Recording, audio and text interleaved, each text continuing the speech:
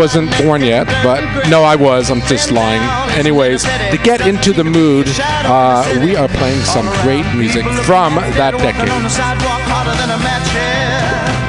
But at night it's a different world. Go out and find a girl. Come on and dance all night. Despite the heat, it'll be alright. And babe, don't you know it's a pity the days can't be like the nights in the summer, in the city, in the summer, in the city. Cool town, meeting in the city, dressed so fine and looking so pretty. Cool cat, looking for a kitty, gonna look in every corner of the city. Till I'm wheezing like a bus stop, running up the stairs, gonna meet you on the rooftop. But at night it's a different world. Go out and find a girl. Come on and dance all night. Just like the heat, it'll be alright. And babe, don't you know it's a pity the days can't be like the nights in the summer, in the city, in the summer, in the city.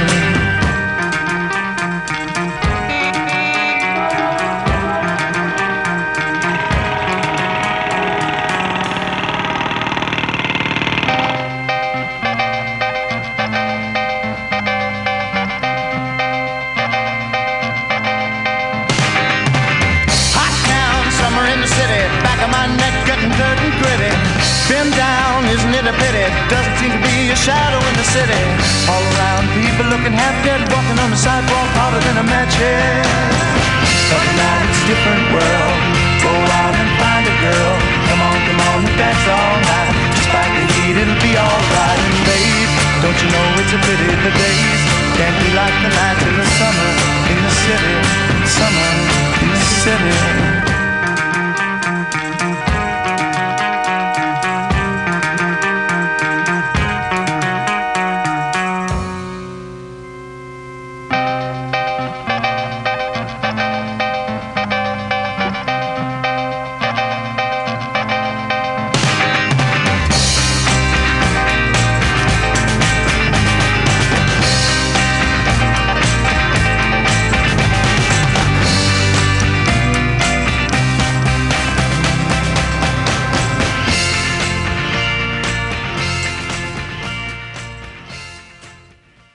Good afternoon, ladies and gentlemen. That's enough 60s music for now because my co-host just walked in. Hello. The one and only Sergio. Hi, Tweeka. How you doing? Doing fine. How's your Dory? I didn't really celebrate the Dory because I was busy on a boat DJing. Cool. Well, we have a guest on the telephone right now. Oh, sorry. Hi. Before we get to her, how are you? I'm doing very well, thank you. Great. Thanks for having me over to play. Well, right now, folks, listening to us on HouseOfPride Radio, thank you so much for joining us once again here, where every Wednesday, 6 to 8 p.m. Right now, we have live on the telephone in... I can't remember what town. I'm going to say Lake Merritt, but it's the one and only Miss Bridget Wesley. Hello. Hi. How are you? I'm good. How are you, Speaker? Hi, Sergio. Hi, Bridget. I was hoping that you were going to be here in person. I raced all the way over to see you, but I'm glad to hear your voice. Well, Bridget's been traveling. Ah. A lot, yes. Tell us about what's going on in your life with your career. I hear it's super exciting. It is actually. So basically, I had I'm glad I'm saying this right now on the radio because everybody thought I was going to be on this season's of American Next Top Model, but I had my seasons mixed up. So I'm actually going to be on the next season. So now I have my whole entire year to basically get my body in shape, get things ready to get done. I'm also having surgery on September 26th, to get some, things done to my face, get everything in order for American Next Top Model so I can go slay. I'm super excited. Super excited. What things on your face are you having changed? I haven't done. I'm just having little things touched up, like on my lower end of my face, and then I'm also having my nose done and a little stuff done to my eyes. And I'm also having my breast redone. I'm actually taking the ones I have out, and I'm putting in a smaller set for modeling. Sounds good. Yes, I got to get a little a touch up and everything. Yeah, although she doesn't need it, I don't think. But that's. Aw, well, thank you. Who said that? Sergio was weak up. She said, I thought it. Okay, but yeah, what are you guys doing? What's going on? What's the topic for what are you guys going to talk about today?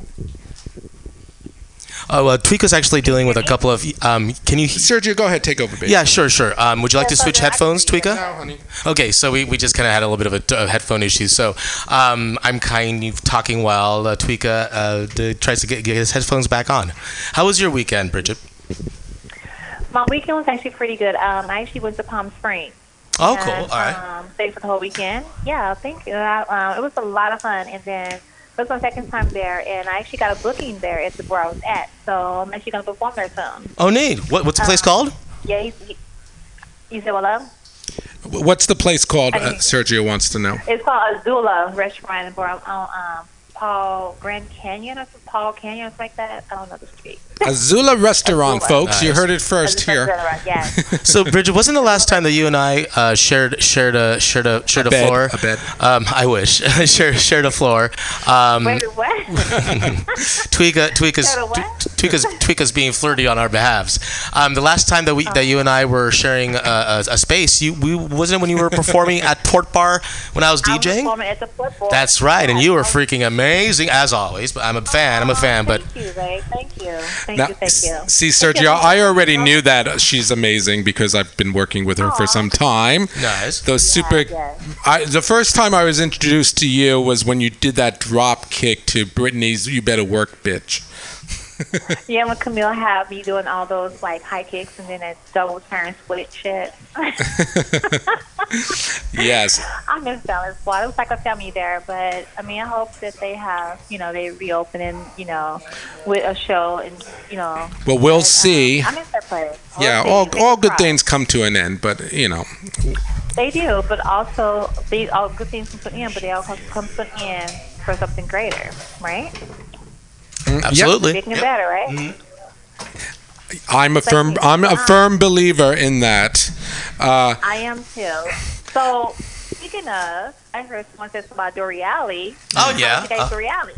Yeah, what you do? It was me. Can you remember? No. Yeah, so I remember you were telling me. During Doreali, I actually played at the Eagle. Other than that, I didn't really do that many Dory festivities. Usually saved my energy up for Folsom time. But what time was your gig? Oh, cool. It was actually, so I do a party, Bridget, as you probably know, called Go Bang with my friend Steve Fabus. Yes. Shout out to Steve. Hey. And Prince Wolf. Yes. And so we Steve and I were playing at the Eagle for their Dory event. Oh, cool. Yeah. It would have been nice to have seen you, but I know you were having a good time too over there in Palm Springs. Yeah, it was. It was my first. It was nice to see. I can make to see you as well. I love always seeing you. Well, you're both in town. Why don't you guys make dinner plans? Good God. Sweet us. We'll have to take that offline or online. Don't get nervous. So I'll probably message you. I hope you do. So, how often do you go down to Los Angeles County? Oh my God! So this past, it's probably week of this past. In the last past 3 months, I've been going every single month, 3 or 4 times a month. That is a busy girl. Then, oh my God! So now I'm waiting my passport to get here because I got my new passport. I've never had a passport ever. So now I just apply for a passport. Now it's coming, and whatever, because I'm planning my trip to Europe. My first time out of the country, and I'm so excited. Oh, that's awesome. Did I miss what were the details on that? Oh no! I haven't posted yet. Oh, got it. I'm not posting, so I finalize the plans. But I have a lot of friends who want to go, and I'm gonna go along with them. I've never been. They're gonna show me around. That's gonna be like your first time overseas, huh? Yes. Oh my gosh! Ever. Awesome. That'd just be I've never exciting. been to California in my life until I moved here 3 years ago, Mike. So everything is all new to me. Yeah. So speaking of, while we're on this topic of, I want to talk to you guys about something. Yeah. Are you guys going to speak today about, or you've already talked about it, the trans, things about the soldiers and the military and all that stuff? You guys want to speak on that today or no? No, you're our first guest. Oh. Yes. So, tell us your thoughts on that. Yes, evidently something's on your mind. No, the thing is that obviously I don't approve of anything that Donald Trump has to say or do. I mean, I didn't vote for him or anything. Like, I believe that he don't have the mindset to be a president. He is a true businessman, and I would say I take my last breath. That man is a businessman. He has no mindset to run the country. So basically, he's running the country like it's a business. Well, not even a good one. You could be a better president than he could. Well, absolutely, you'd be a better president. But the thing is that obviously I would never want to serve in the military, but I want the right to be able to serve in the military if I wanted to. You know what I mean? Sure. He's basically taken everything away from. Like, did he say we're a disruption? Really? Yeah. How can we be a disruption for? It makes no sense to me.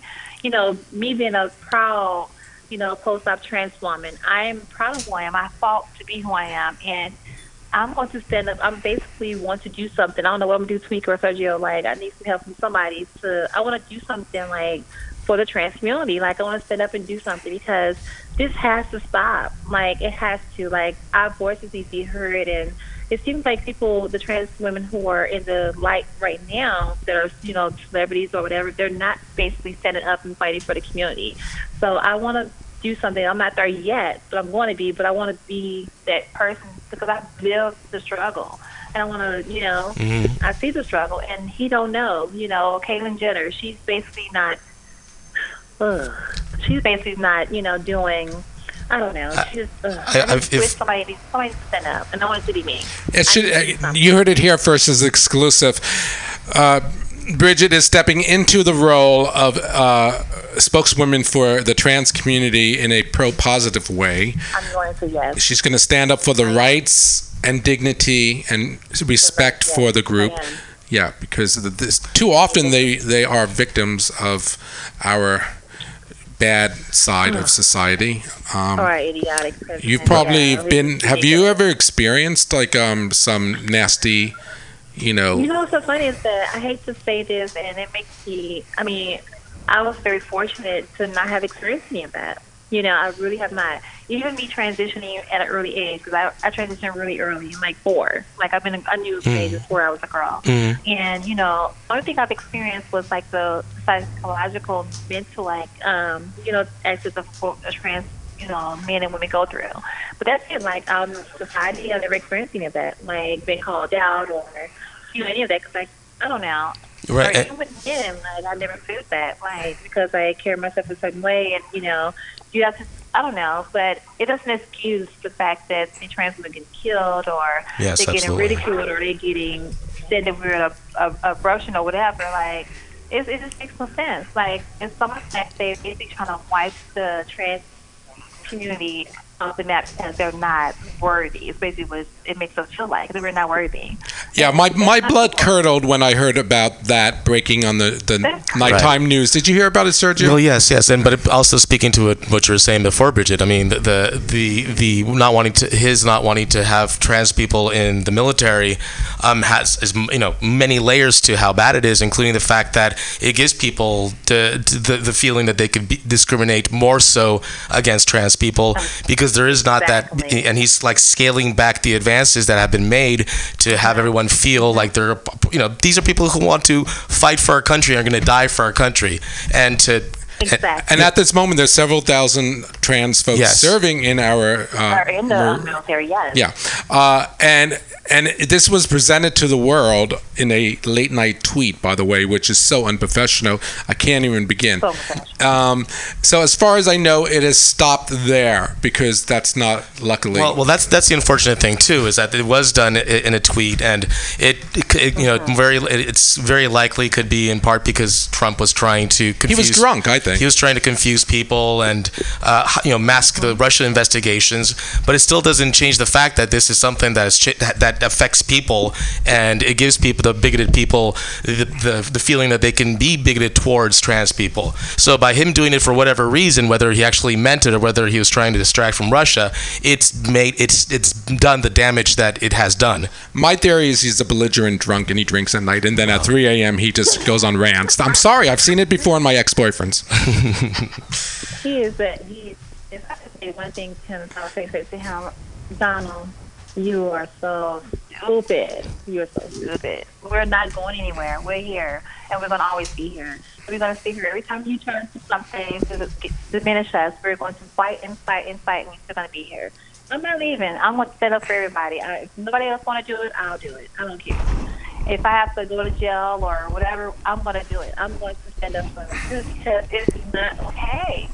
It's not. And it's some trans women, some of my friends, I'm just speaking from personal experience. Some of my trans friends are actually afraid to go outside. It's ridiculous. It's that's pretty bad. Everyone should feel, they should free feel enough safe, to go out. They don't feel safe in their own community anymore.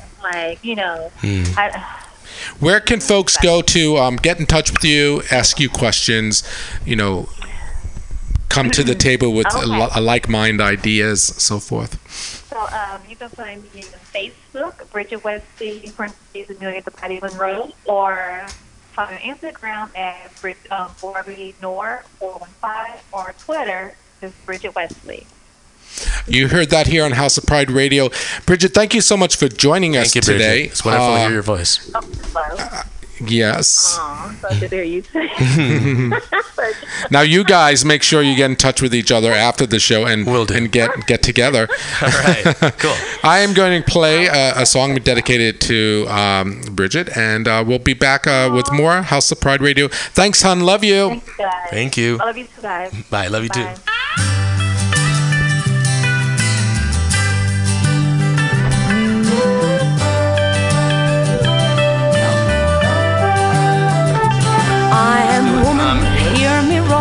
In numbers too big to ignore, and I know too much to go back and pretend, 'cause I've heard it all before, and I've been down there on the floor. No one's ever gonna keep me down again. Well, yes, I'm wise, but it's wisdom for the pain. Yes, I paid the price, but look how much I gained. If I have to, I can do anything. I am strong. I am invincible. I am woman.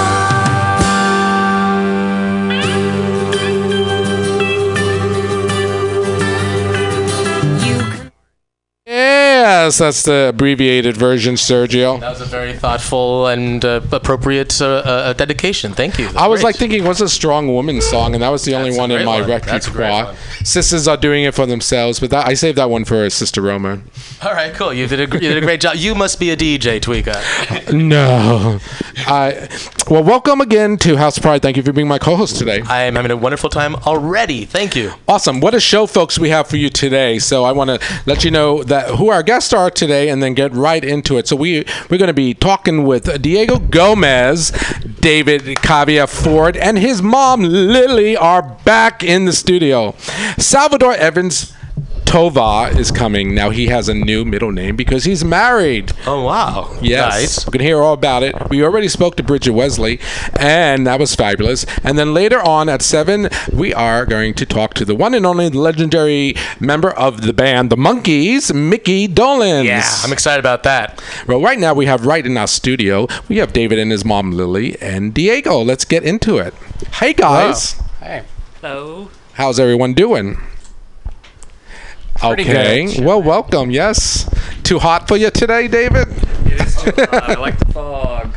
Oh, it's a great day. The sun is great out there. It's pretty nice. You might have to move your chair a little bit, honey.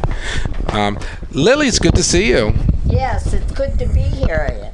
Yeah? What's new? What have you been doing in the last several months since you last come in? Has David been keeping you busy? Well, I do travel around with David, yes, and I see what he's all up to in his studio. Has he put you to work there yet? No, I look to get myself done. You know, he takes care of my hair. You're very selfish. Yeah.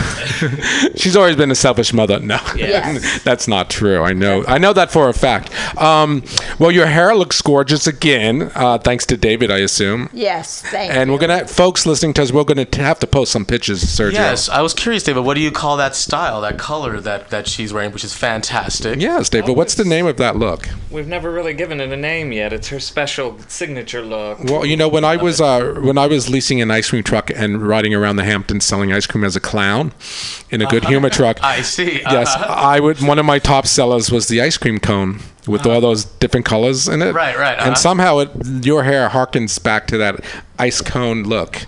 I like that. Yeah, it works. Like a mermaidy ice cream cone. Yes. Except Lily is warm, not cold. So I don't know, David, work it out. It's very Gem and the Holograms, kind of Misfits, I think. Ooh, That's Diego Gomez. Diego, welcome. How are you? You have to get closer to the mic. I hate to say it. I'm well. Good. So you think, what if you had 3 seconds, what would you call Lily's look?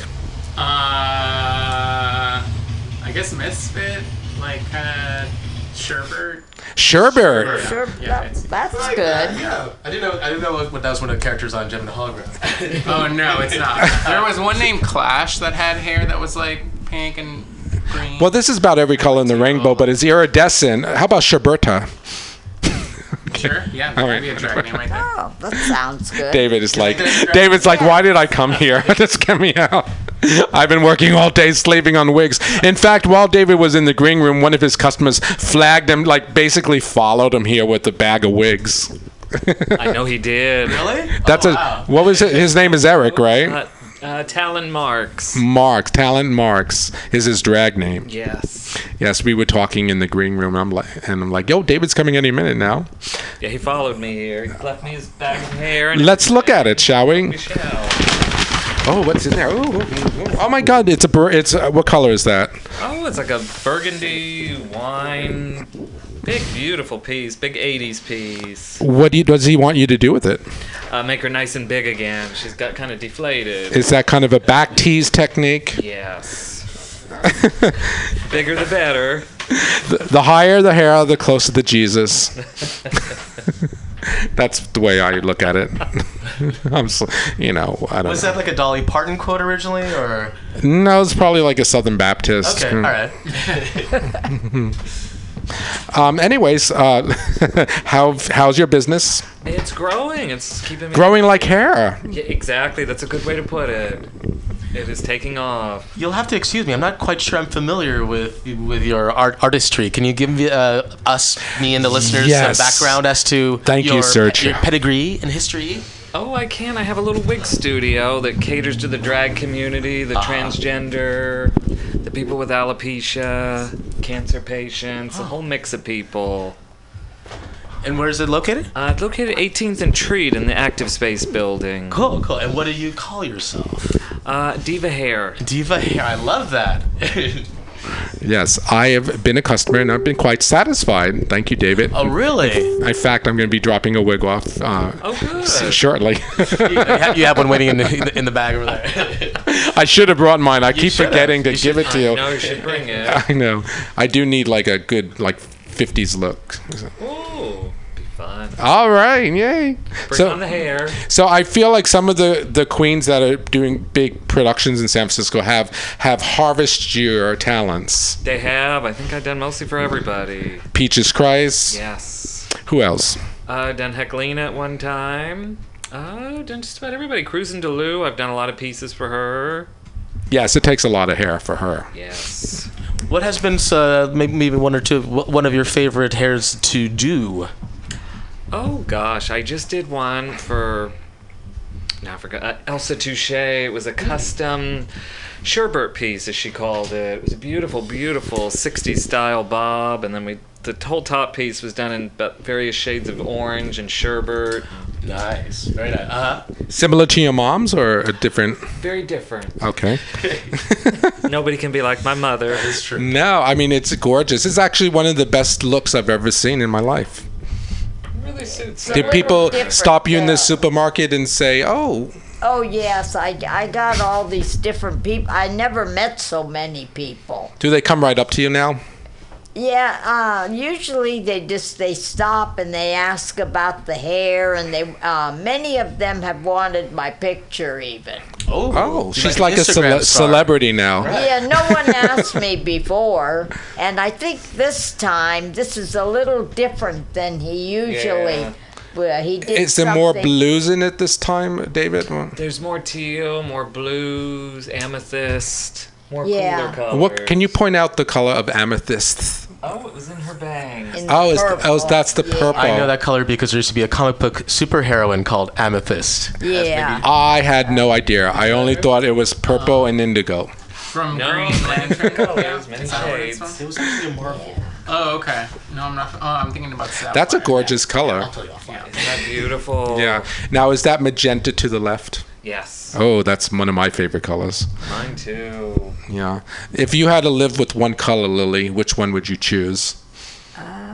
Probably turquoise. And that's which one is the The turquoise? blue. Oh, yeah. She Yeah. loves her turquoise. That's why there's mostly turquoise on the right I side. love purple. I like the combination of those. I know, because you usually see one or two colors in somebody's do, but not like the whole 9 yards.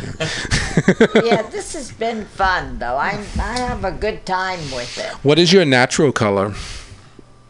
Well, it started black. Of course, that's what I had. Like Sergio's hair. Yeah, It's just exactly like it.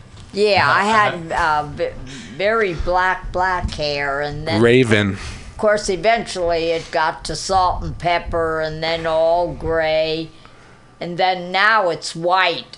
Oh, it actually turns from gray to white. It's all Yes. white, isn't it? Which yeah. I would assume makes it the color that you put on stay longer, right? No. No. Oh, this is interesting. Okay, let's get into the nitty gritty now. No, she has to be bleached, and then that makes Oh, really? it sets it Yeah. up for the color. so- Otherwise it's wow. I never understood that, Stay David. longer. I never understood the bleach technique. Like, why is that application of bleach necessary? Oh, it opens up the hair shaft. It makes it Ah. porous. Oh. And then the color soaks in. Yeah. Like, it bleaches teeth, too. Yes, Yeah. it does that too. And anal washes. Not in front of mom. It was Dory Alley this past week. Fabulous. Now, where do you all live? Do you live in like a compound somewhere? We do live in a compound, I guess you could call it. What? That sounds great. Sometimes a little too close, but we're all together. Where? Right over here by Bernal Heights. Oh, nice. So not too far from here. On Silver Avenue. Oh, that's out a bit. Right on Yeah. the back side of Bernal. On the backside of Bernal, which is a nice. Bernal Heights on the backside has a nice view. It does. Yeah. Lily, could I be presumptuous in asking if you are San Francisco originally from, like a born and raised? Well, I came here when I was 3. Wow. Okay. All right. I'm originally, I was born in Long Island, New York. Long Island? Yes. I'm from Long Island. Yeah. Yes, really? What town are you from? Uh, I'm going to guess. Queens? Would that be it? I think that's a suburb of New York, Oh, but that's but it is part of Long Island. yeah. Yeah, like like Astoria, Queens, or Corona Heights. I don't remember any of it. 'Cause Yeah, she's been here since she was 3. Oh, that's right. So I'm more of a San Francisco person. Awesome. I'm glad to hear that. Yeah, You strike me as such.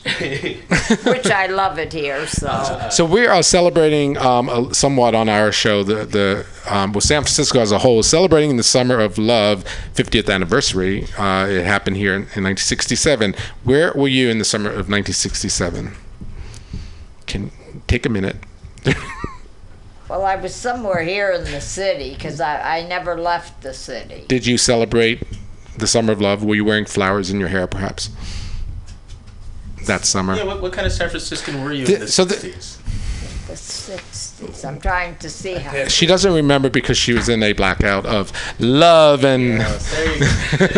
Wild. Well, I don't remember how old I was then.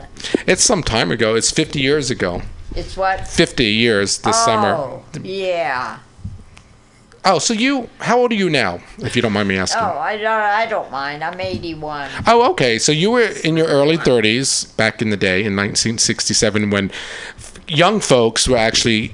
Where did it happen? Haight-Ashbury. That's where I believe the popular storylines start. Yeah. And it was all about the war was going on, the Vietnam War. Yeah. A lot of protesting, and it was an true. alternative way of expressing, like a different way of living by expressing love and sensuality and whatnot. Were you into it, or were you raising a family at that point? Trying to remember. You're trying to remember. No pressure what on to reveal. no pressure on that live show. No, just take it. Do you want some background music? I can play the Mamas and Papas. Oh. Did I just said Papas, not Papas? You did just say Poppers, Tweeka. I'm not sure where your mind is, but I have a few guesses. I don't remember when Leo was born. What? Neither one of us were here. Oh, we were. Oh, no. No, that's All right. Well, we're going to put this to bed. When were you born, David? Oh, okay. My daughter is 6 years older than you. My daughter, she came first, and then he came when I was 40. I had him. Oh, okay. So you waited a bit to have a family. Yeah, because I think I was 32 when I had the daughter. Right around 67. Yeah. The summer of love. Yeah, Perfect timing. There you go. Baby. that's right. And then you came like, yeah. And thank God you came, Yes. because look at you guys now. We're quite a team. Well, no, then I was waiting to have another child, and then I had lost one. Oh, In between him and the daughter, I lost one. And then they said I wouldn't have any. It was too late for me or something. I was too old. And then I said, oh, I don't believe it. If it's meant to be, it'll come, I said. And then he came. Like a miracle baby. Yeah. oh. I knew if things are meant to be, they'll happen. Of course, that's a wonderful way to approach life. Yeah. I agree with you. Well, let's give a shout out to your dad. Is he still with us? He is. He's out somewhere parked. Oh, Oh, he's waiting for you guys in the car. Yeah. what is your? My parents. That's so cool. What is your dad's name? Larry. Larry. That's right. Hi, Hey, Larry. Larry.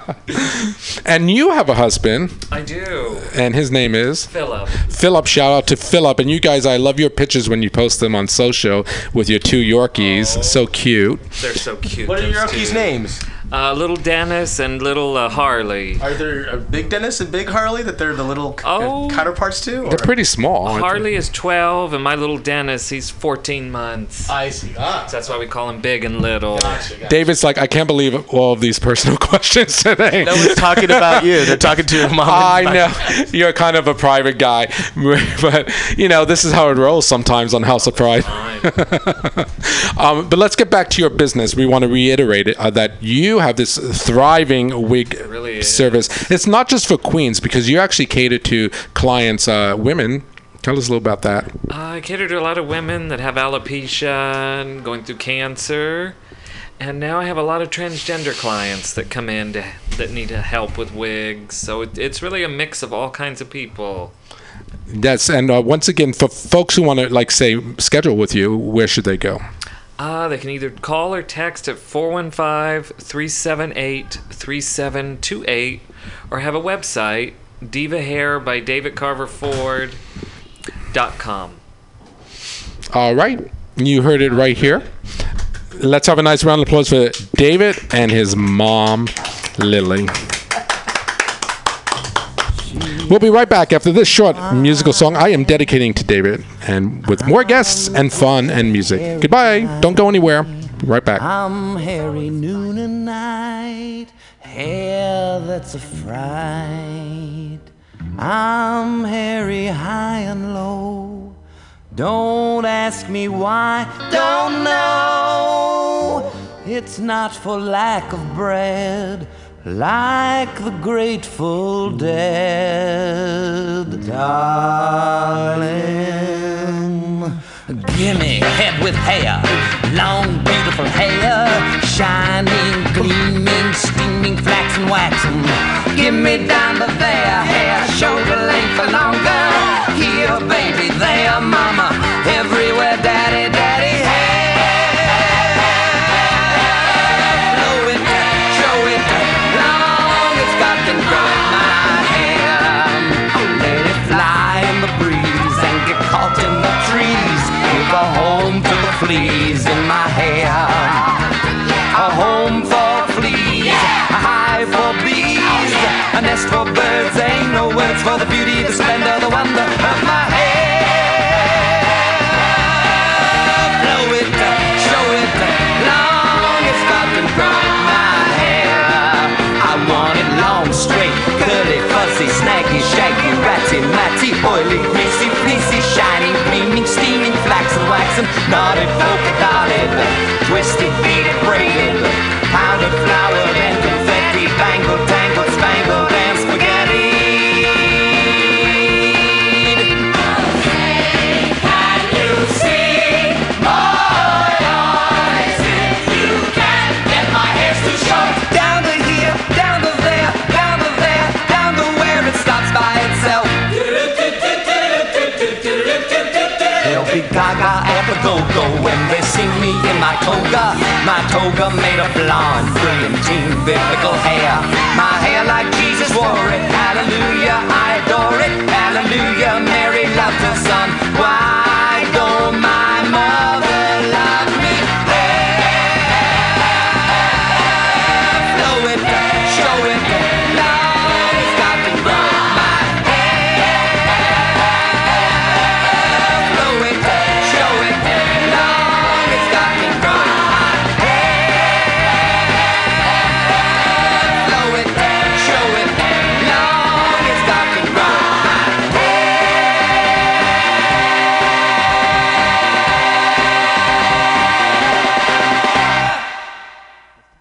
All right, ladies and gentlemen, welcome back to House of Pride Radio. That was fabulous interview with David and Lily.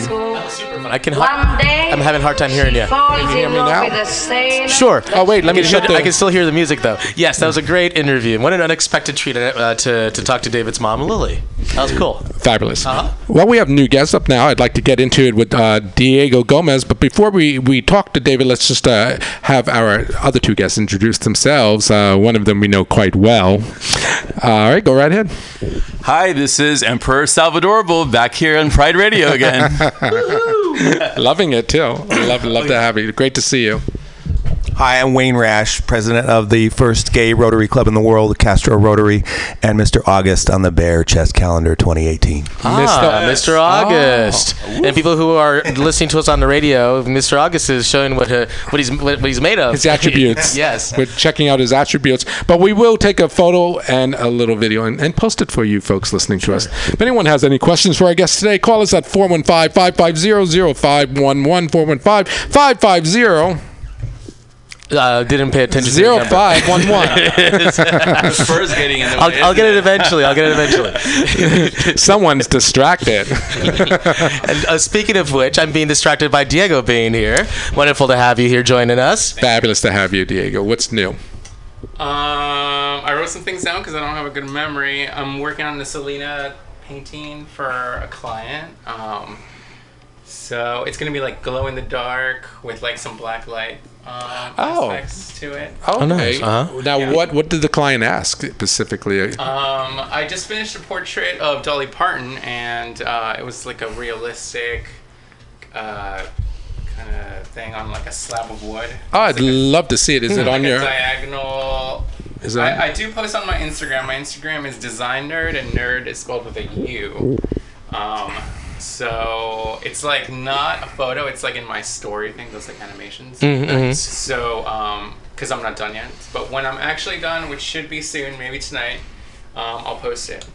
I love that we've had a hair designer on our show and now an artist, a fine artist, working in what mediums are you working? I actually do wigs too. I just did wigs for a show called Dernier Cri.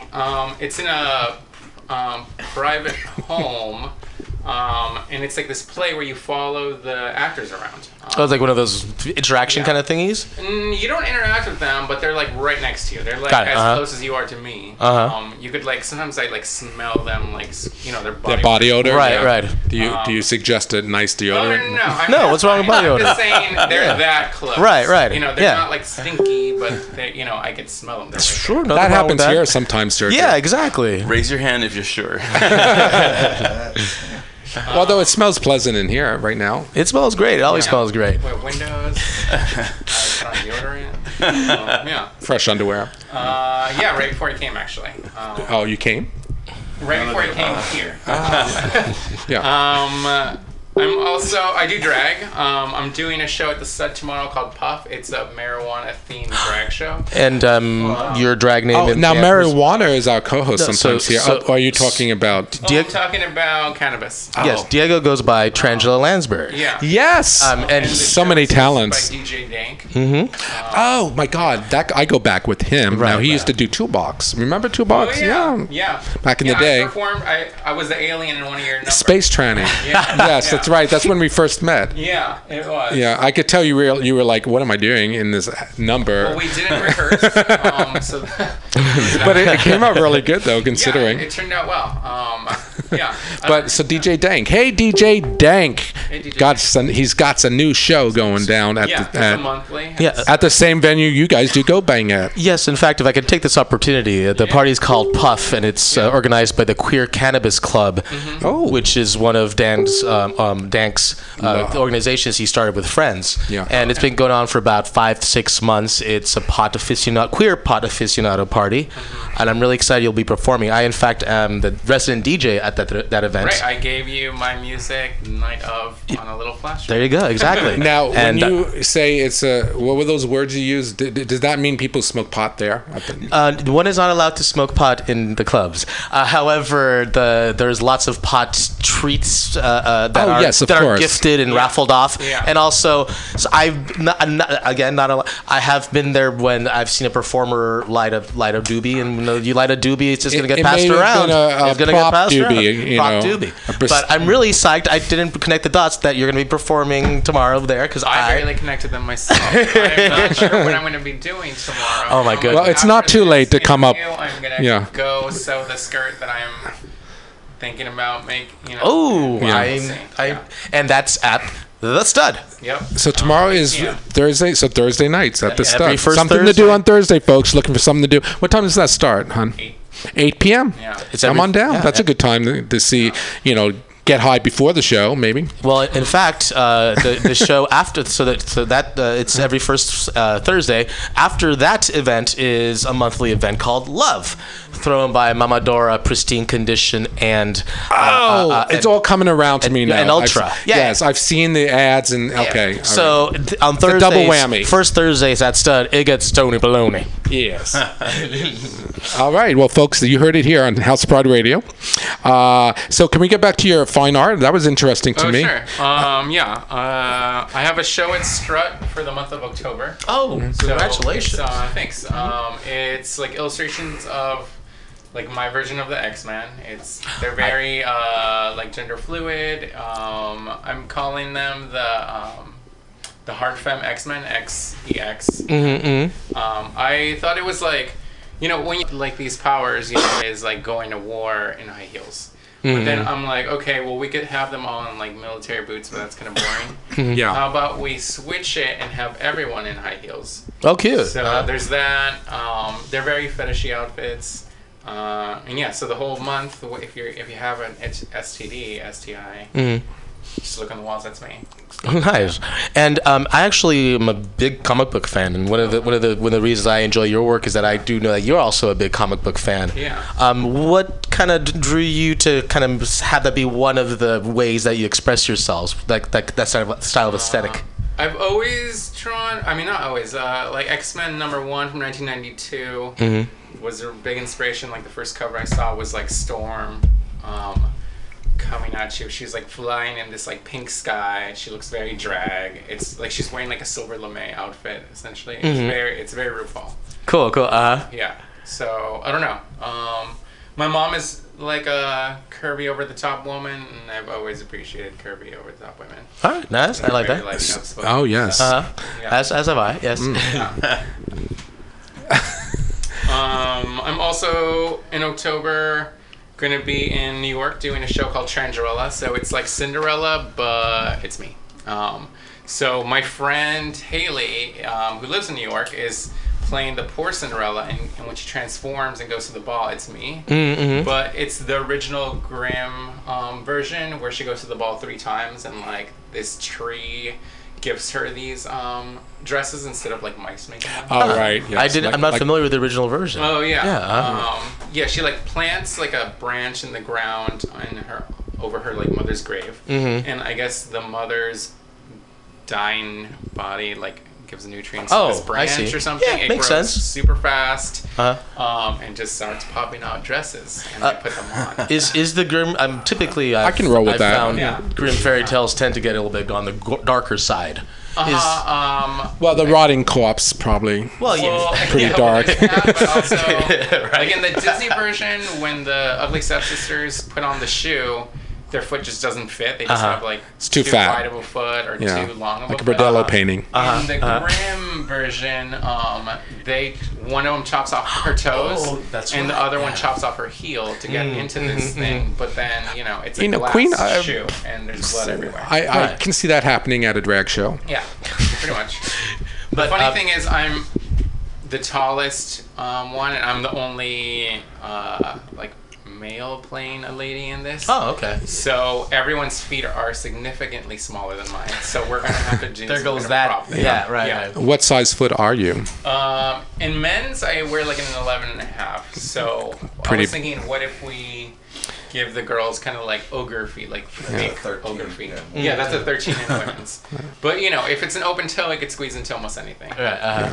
Just don't chop one off. No, we need these. Yeah. How exciting! Yeah. All right. Also, I'm doing drag at Spark, which is cannabis dispensary on the 11th of this month. Oh, neat. Is it at what time? So that's from 7 to 9. So we get people free dab samples. It's called Dab Queen. That's awesome. An hour into that, we, me and the guest queen do a performance, and then right after we give people like another hour of dab samples. Neat. And so the less people that go, the more times you can get in line. So go. Are you one of the co-hosts or are you a guest? I'm like the main queen at the moment, and there's not really you have like rotating co-queens. There's not like a lot of like hosting. It's people getting stoned, as fuck. And then and then they sit down, they enjoy a little show, and then they get stoned some more. Sounds good. I like that. Less talk, more getting stoned. Yeah, exactly. What's the dab sampler? That's a term. Look at her. My understanding it's that it's a marijuana like kind of like resin concentrate that you freebase off this thing that kind of looks like a bomb. Okay. Yeah, so you get a little like metal stick, and you get a little bit of the resin, and you put it on this really, hot part of like what looks like a bomb, and then you just inhale, and then it like vaporizes the THC in it. So just much more concentrated. Damn. Yeah, weed. like you get very, very stoned very, very fast. Yeah, that's how I like it. Yeah. Where may I ask you is Spark? So there's 2 Sparks. There's one in the Haight, but the one we're doing it at is the one on Mission between 7th and 8th Street. Cool, awesome. Yeah. And that's again what state? The 11th, which is a Friday. Okay, cool. And it's their 7th anniversary of being in that location, so there might be even more surprises. Oh my goodness, nice. Yeah. All right. Amen. You've got a full This is a plate. talented artist in our midst. Yeah. I'm also making costumes for a share themed party for Halloween? some people for Halloween actually. Yeah. So yeah. What is it called? I don't even know. It's a private party, I think. And someone reached out to me that is a friend of a friend of Martha T. Lipton who turned me on to them. All right. Well, if folks need a Cher costume, again, go to Diego Gomez at...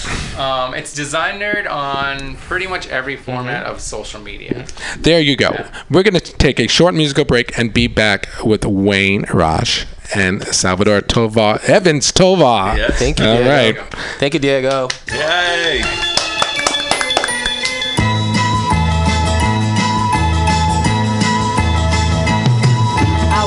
In the wagon of a traveling show, my mama used to dance for the money they'd throw. Papa would do whatever he could, preach a little gospel, sell a couple bottles of Dr. Good. Gypsies, tramps, and thieves, we'd hear it from the people of the town. They'd call us gypsies, tramps, and thieves. But every night all the men would come around, lay their money down.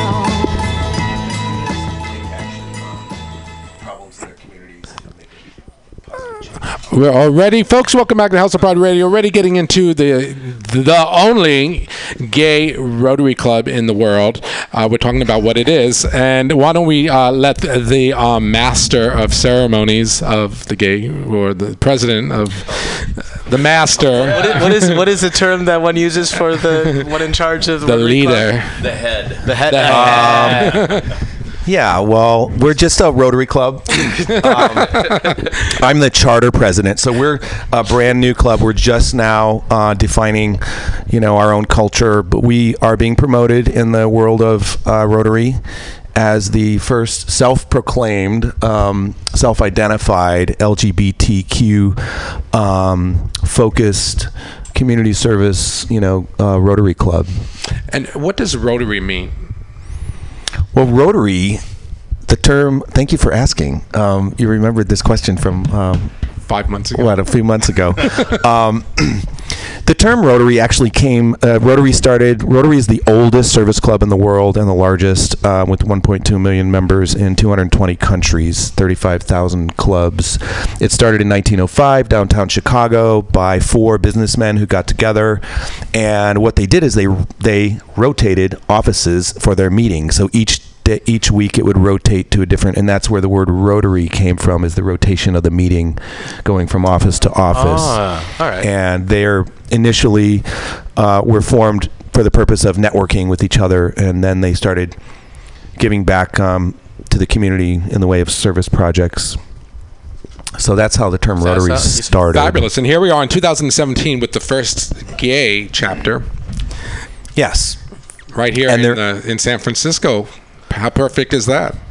Yeah, absolutely. So we have now about 30 members, and which is a pretty good size Rotary Club, and it's larger than some other Rotary clubs even in the Bay Area already, and we're not even chartered yet.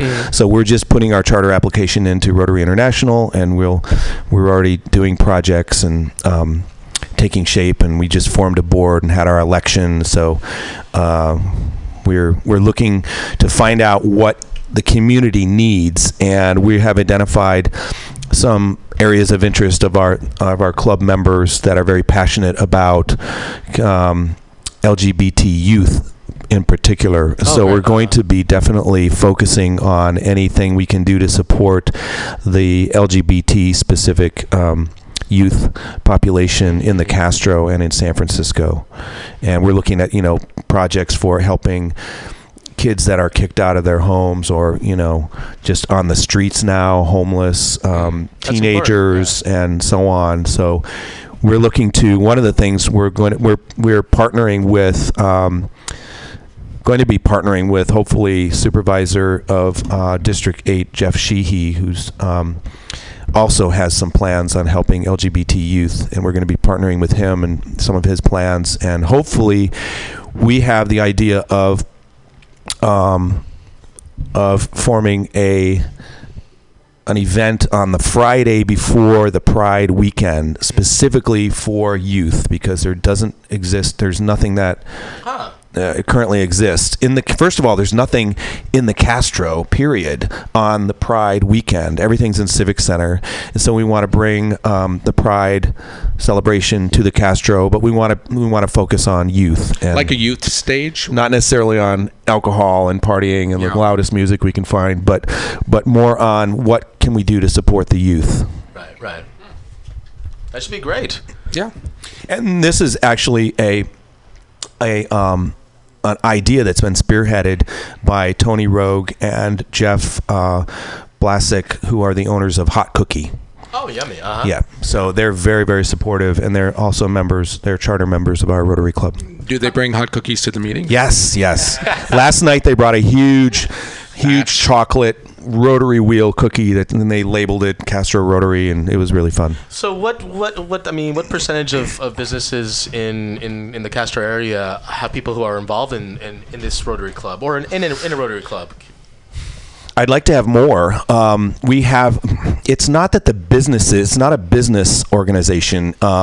It's, we do things to support the people in the community. We would love to have, I'm definitely, seeking to meet the business owners in the Castro, and specifically, I have my own business in the Castro. I have Castro Podiatry as a foot doctor.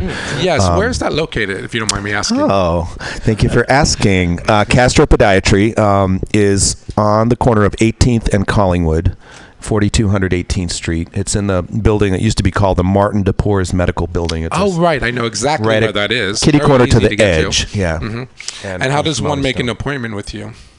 Just call me or go to castropodiatry.com. You can contact me there, or you can call me, email me. All right. Yes. So slightly switching gears, correct me on what the title is that you are. It's Mr. SF Leather August edition of the calendar, right? Bare Chest Calendar. Boom. That's Bare Chest Calendar. Bare Chest Calendar. In his spare time. Sorry, you are covering it up. In my off time, managed to win a title, ladies and gentlemen.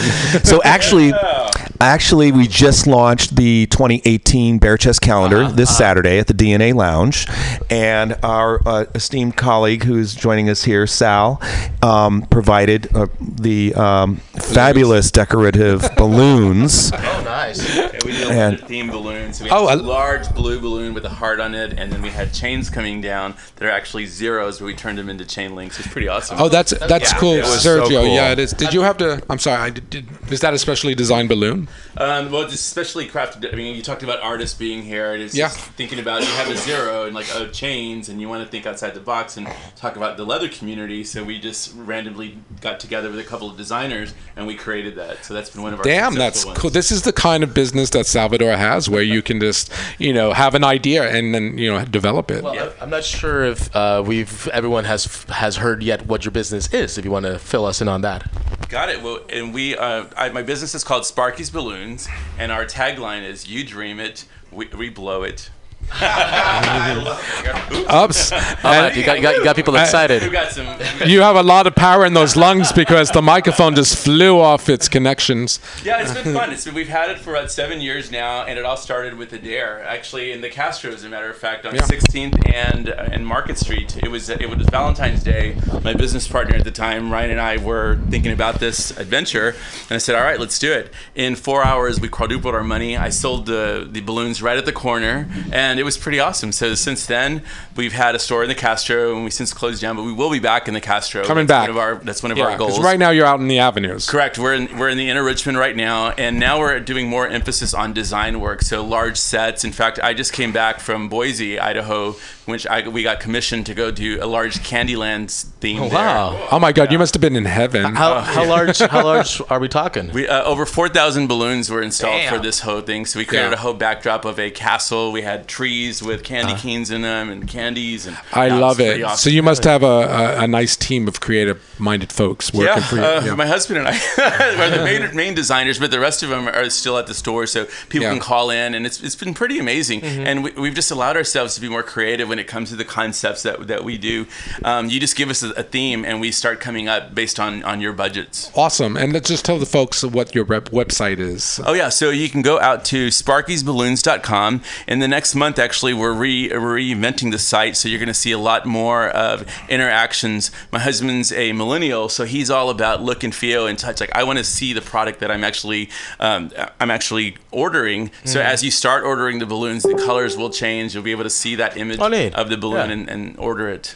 All right. Well, wow. Yeah. I'm just thinking what you said. The millennial children. Yeah, they like to touch and feel. It's been very well. Yeah. I mean, he likes to touch and feel. All right. So basically, not to get too far off track, but you designed the balloons for Wayne's calendar contest. Correct. Well, for the Bare Chest Calendar, which is a fundraiser for AIDS Emergency Fund and Positive Resource Center. Yeah.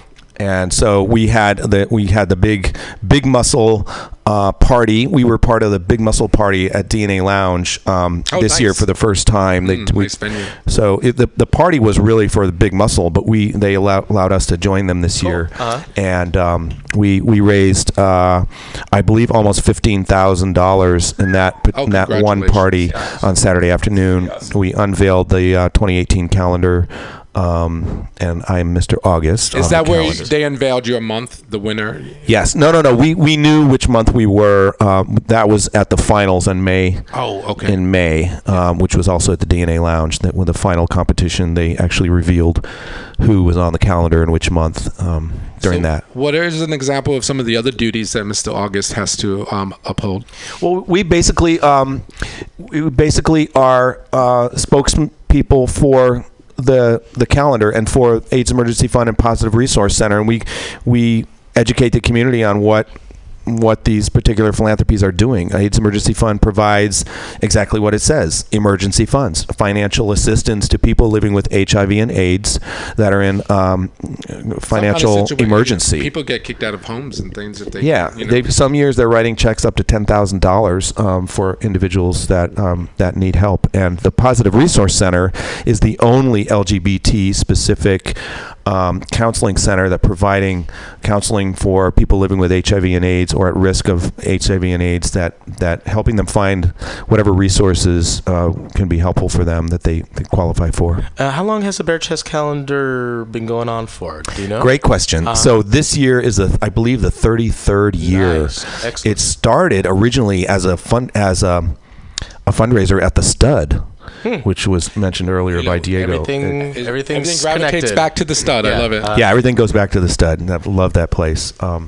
And thank God they're still keeping it alive down there. Yeah. But the calendar. So this year we have a 13th calendar man because he's the 400th calendar man, and so we voted to have an extra person. So we have one guy for each month, and then a cover guy, Claude Milligan, who's an awesome guy, and he's on the cover.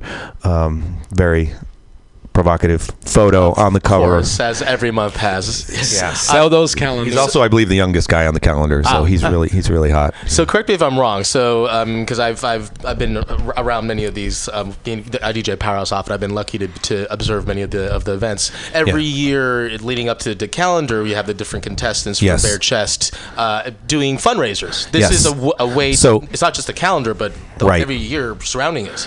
Right. Everything we do is about fundraising for the cause of the AIDS Emergency Fund and Positive Resource Center, and now Baker Places. So it's now that the three agencies are forming an alliance, and this is a very important alliance that's happening.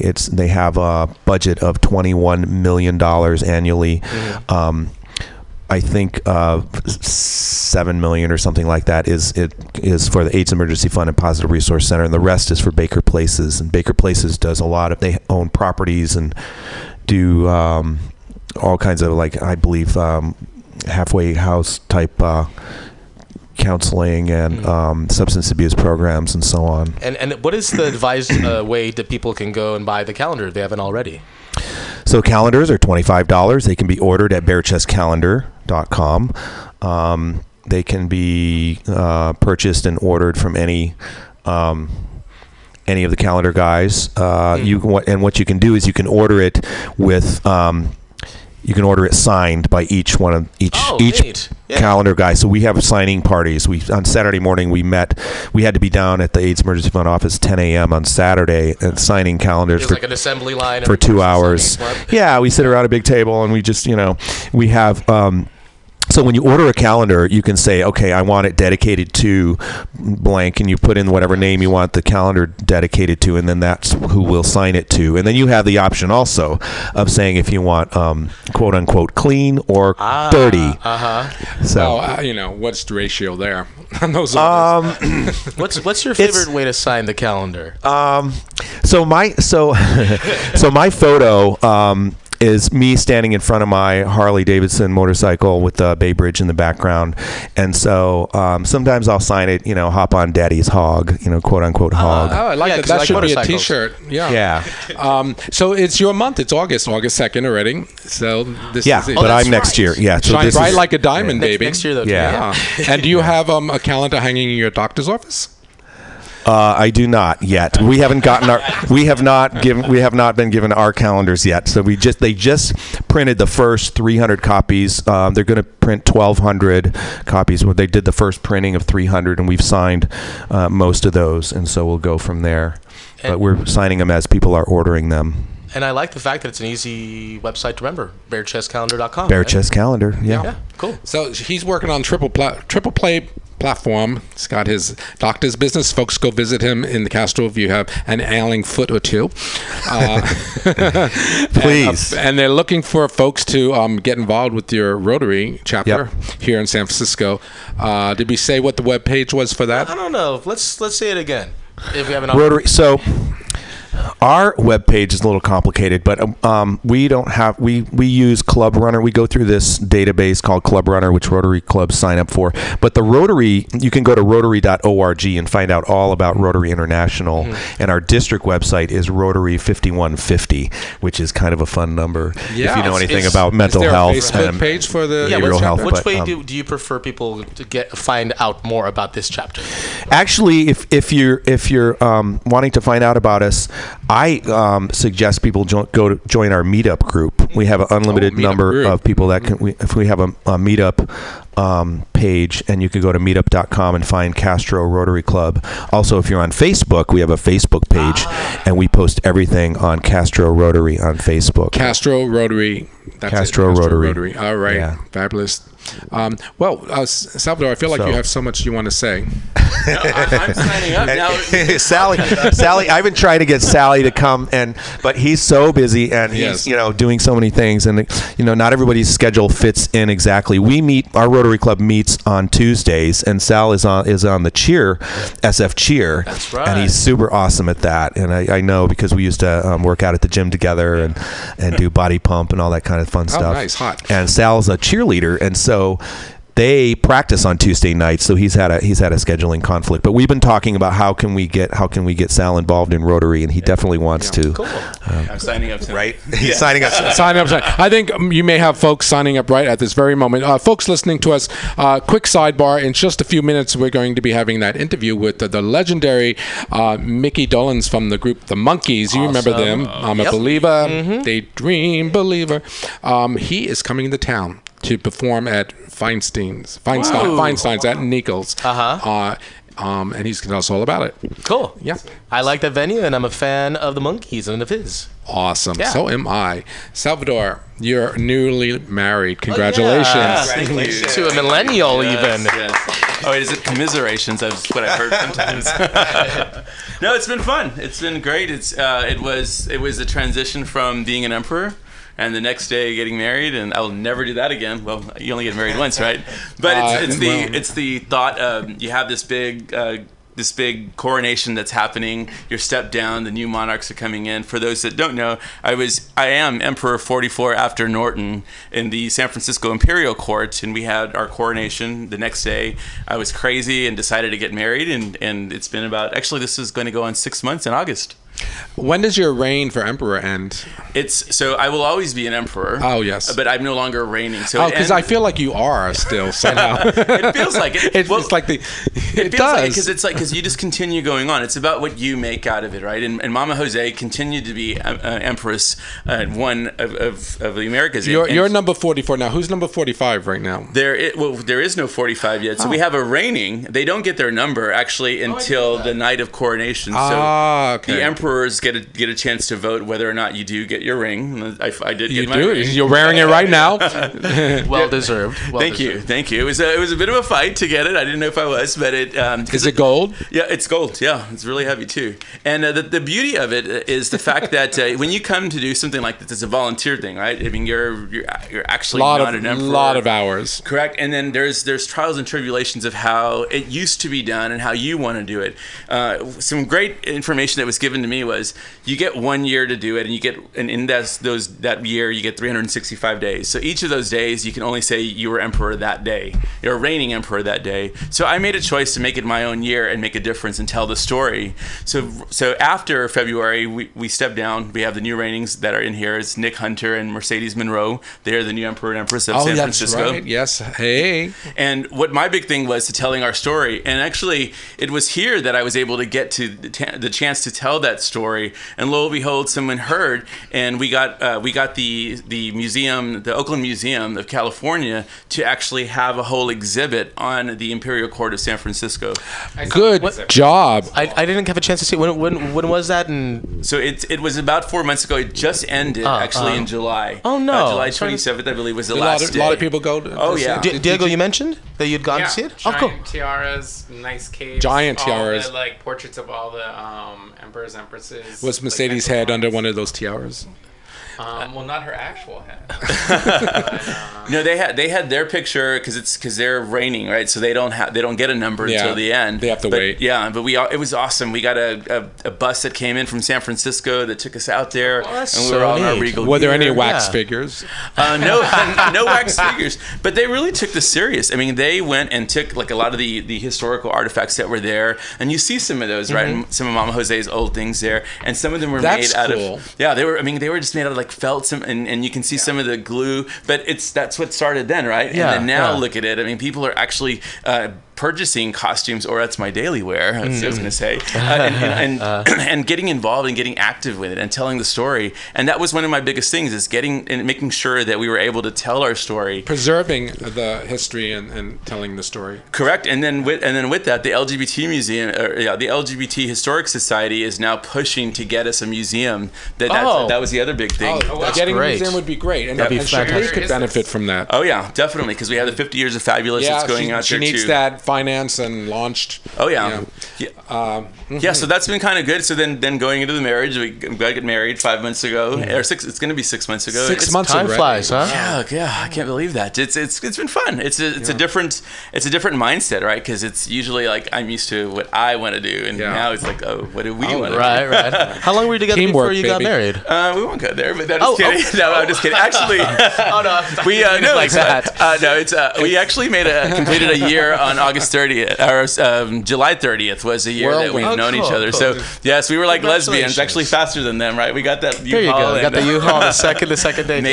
It's kind of one of those things where, if you know what you want, you go for it, right? Take that risk, right? Yeah. I either have said, oh, let's just go ahead and wait, or jumped into it and said, hey, this is the best thing that can happen to me, or you say, why did I wait? Well, let's do a shout out to your other half. Yep. So hey, Mike Evans Tovar. Yeah, he's out actually at the tech shop making designer jewelry for drag queens and for emperors as well. Everyone's so creative, Sergio. I can't take it. I know, right? It's always very inspiring to be around. What a fabulous city friends. We live in still, even though the walls are crumbling around us to some extent. There's still fabulous people making fabulous art. That's what the texture of life. Yes, totally. We live in a city that has so many artists, and that's the trying to hang beauty.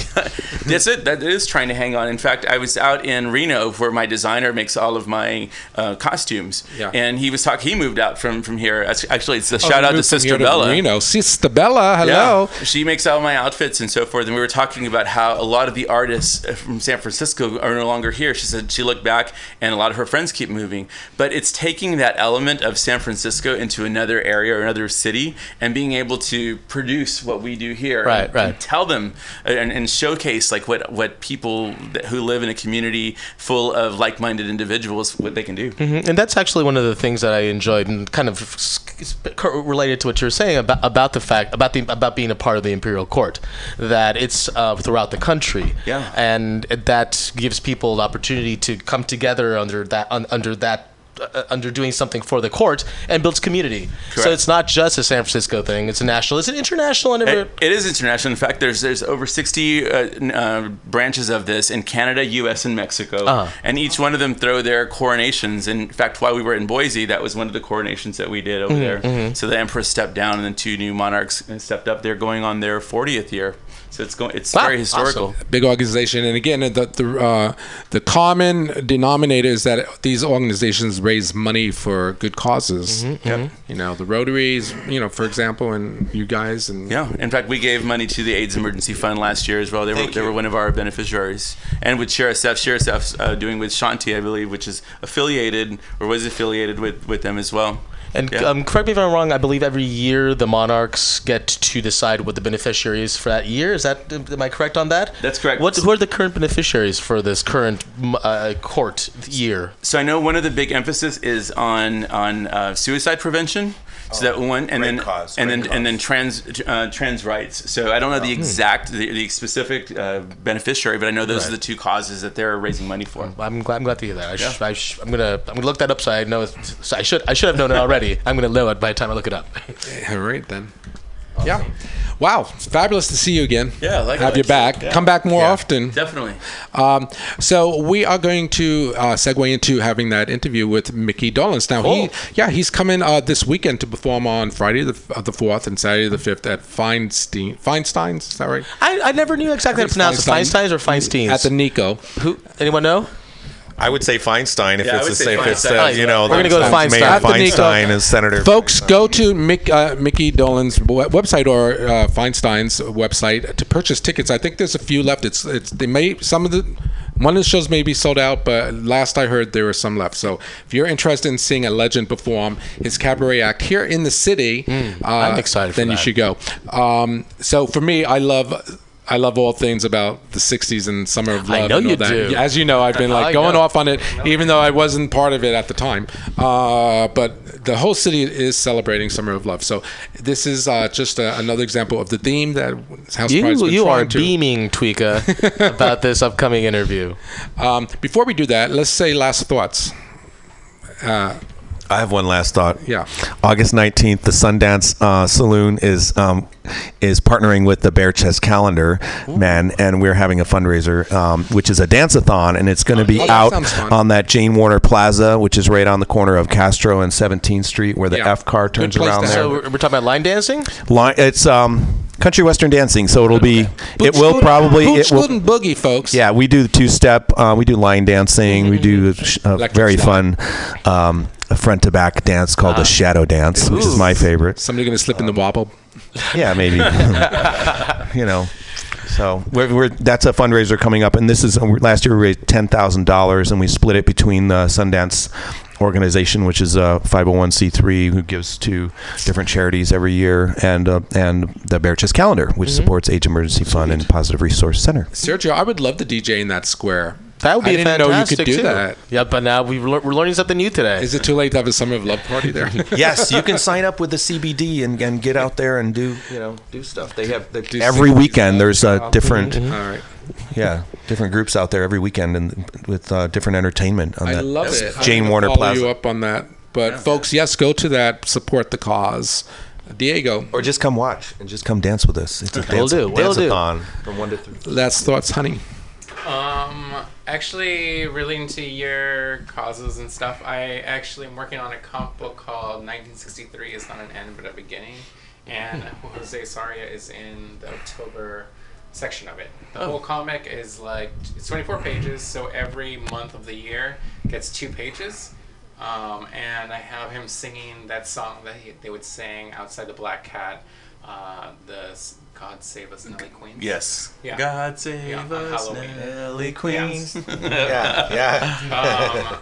The Black Cat, which Jose Soria used to work at, got its liquor license taken away, I think, the night before Halloween, and Halloween was like their big money-making holiday. So they ended up just not serving alcohol that night, but kept it open anyway. But I think closed maybe like a month later or something like that. Yeah.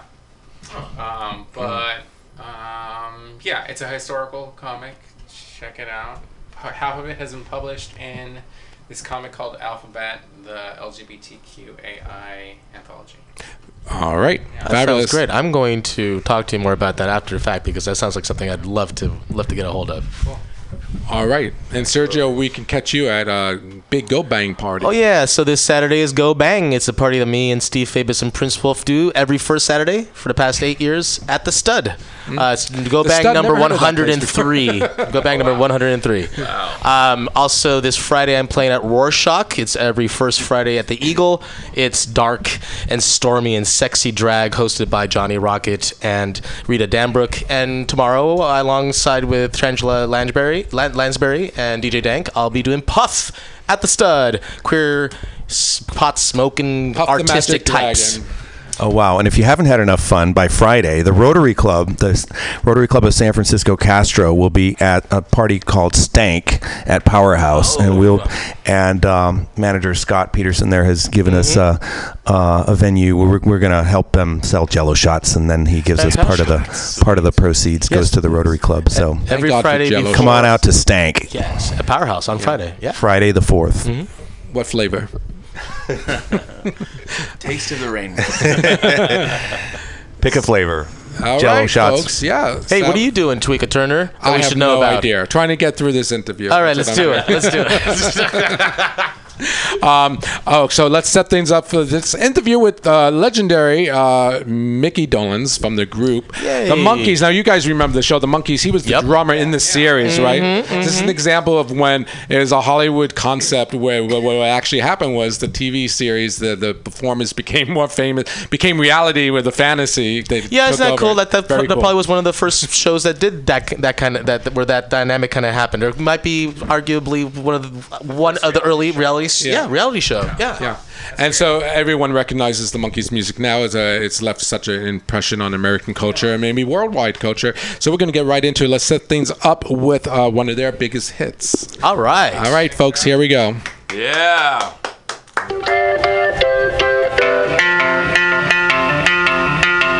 Thought love was only true in fairy tales, and for someone else, but not for me.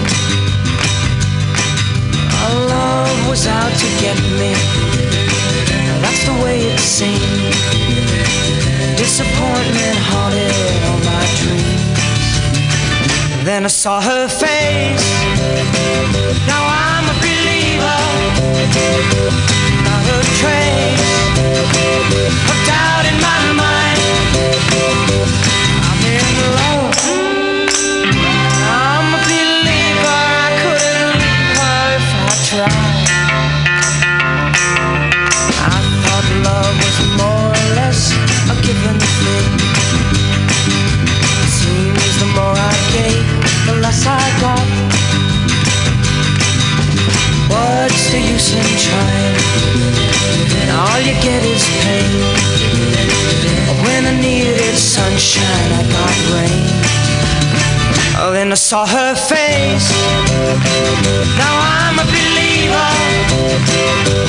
Not a trace of doubt in my mind. I'm in love. I'm a believer. I couldn't leave her if I tried.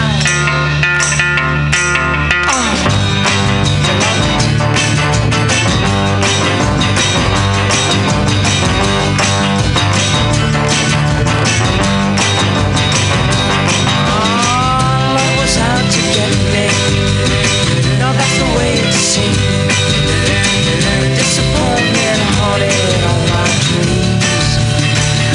I saw her face. Now I'm a believer, not a trace. Hooked out in my mind, I'm in love. I'm a believer, I couldn't leave her if I tried. Yes, I saw her face. Now I'm a believer, not a trace. Hooked out in my mind, said I'm a believer, Mickey Dolans, can you hear us, Mickey? I certainly can. How you doing, San Francisco? Hey, we're doing good here, celebrating the 50th anniversary of the Summer of Love, and what an honor it is to actually speak to a member of the Monkees who were reigning supreme in the 60s during that period. How are you? I'm doing very, very well. I've been on the road. I'm kind of beat up. Like the old saying goes, they pay me to travel. I sing for free. Oh, wow. You're in Washington, D.C. Now, I've heard that you have been touring like crazy as a solo artist, which is super exciting to me because you're bringing your act to San Francisco in just a few days. Can you tell us about that and what the audience should expect from your act? Well, this particular show at Feinstein's is a cabaret show. It's one I did at Feinstein's 54 Below in New York. In fact, 2 or 3 times already. Mm-hmm. And it's officially it's called a little bit Broadway, a little bit rock and roll. And I was asked to do it, put together a cabaret show, which I'd never done before. Kind of, frankly, it sort of scared me. It's very, very intimate, the venues. Yeah. You can't fake it. You can't do any singing to tapes, Yeah. Which I've never done anyway. But being very intimate and also telling stories about my life and my mother and my father, who were both singers and did big band stuff in musicals. And I have done a lot of musical theater over the years, the last few decades. And then, of course, all my experiences with the Monkees. And so it's a very personal sort of, I don't want to say a total one-man show, but it does have elements of that. It does have elements of my private stories, my personal life, and of course the big Monkey hits I do, which I love doing, anyway, all the time. Yes. I had writers, you can't believe the writers I had: Neil Diamond, Carole King, and Jerry Goff, and Boyce and Hart. Get out of here! You're working with those legends. That's just amazing. Lieber and Stoller. They were the ones writing the songs for the Monkees, and indeed wrote some songs for the new album we had out called Good Times recently. And I also bring along my sister Coco, who's a wonderful, wonderful singer who sings with me all the time. Hey, Coco. On some of the, I'm sorry? Hey, Coco. Shout out to Coco. Yeah, shout out to Coco. She sang on some of the original Monkey records doing backgrounds, and we do a lot of stuff together now. And so it's this sort of celebration of, like I say, a little bit Broadway and a little bit rock and roll. Some of the Broadway shows that I've done are Hairspray in the West End just recently, and Aida, the Elton John, Tim Rice musical on Broadway, and Grease on Broadway, and the revival of Pippin, and Funny Thing Happened on the Way to the Forum. And so this producer out of New York was the one that said, I think you could do a cabaret show at Feinstein's in New York. And like I say, it kind of scared me because, boy, you're out there naked, but I had such a great time, and it was really, for me, it was a real challenge. It was it was scary, and once in a while you need that to kind of kick you in the butt. Well, I think the concept of your show is just fabulous at this stage in your career, because that's what the audience wants to see and hear from you, is like your life's work, because you've touched millions of people over the course, from the mid-'60s to today, and I think it's a really good way to engage and bring folks close to you through your art. So I'm super excited about the show, and folks listening to us, it's actually you'll be here at Feinstein's at Nico's on Friday, August 4th, and Saturday, August 5th. So folks want to get tickets, you go right now to Feinstein's website and purchase those tickets. Are there any left? It might even be sold out already. I've heard that it's getting close, if not. Yeah. All right, listening audience, go now and get those tickets for a once-in-a-lifetime experience with the one and only Mickey Dolenz. Mickey, so this is... Oh, absolutely. Well, I wanted to say it's very interesting to me to hear that you've been in all of these Broadway plays and whatnot, because when I was reading your bio recently, you started out, actually, it was sort of like throwing two balls at the same time, whereas the folks working with you, your producers, got you into the Monkees television show as well as formating a band at the same time. So it's sort of like you did two things at one time. Did you always have it in your mind to be an actor when you were a young kid? No, my parents were. They were in the business. Both my parents were actors and singers, so I was born in the business, and essentially I followed in my father's footsteps. And I wasn't pressured into it. My first television series was a show called Circus Boy on NBC in the 50s, but they never pressured me. It wasn't the typical, stage mother thing, eyes and teeth, honey, It was just following in my father's footsteps. After high school, after I did the TV show as a kid, and I went back to school in regular public high school. Yeah. After high school, I was going to be an architect. I was in college studying to be an architect and doing little guest shots on TV shows on the side. And my ideal was I was going to be an architect, and if I couldn't make it as an architect, I would fall back on showbiz. Well, I'm glad you did. Well, what was the major turning point then that got you in the doors of the Monkees TV series? Well, I was auditioning all the time for stuff. Okay. And like I say, mostly as a summer job, but that was pilot season of 1965. And that was one of the shows that I had auditioned for. There were at least three others I remember that were music shows. So it was in the air to do a show about contemporary music. One of them was a kind of a folk group called like a Peter, Paul, and Mary kind of group. Oh, okay. That was a show I auditioned for. There was another one like a Beach Boys surfing group. And there was another one like a big folk New Christy Minstrels, A Mighty Wind kind of group. And the Monkees was one. And how about the Partridge Family? Did you audition for that one? I'm sorry? How about the Partridge Family? Did you audition for that?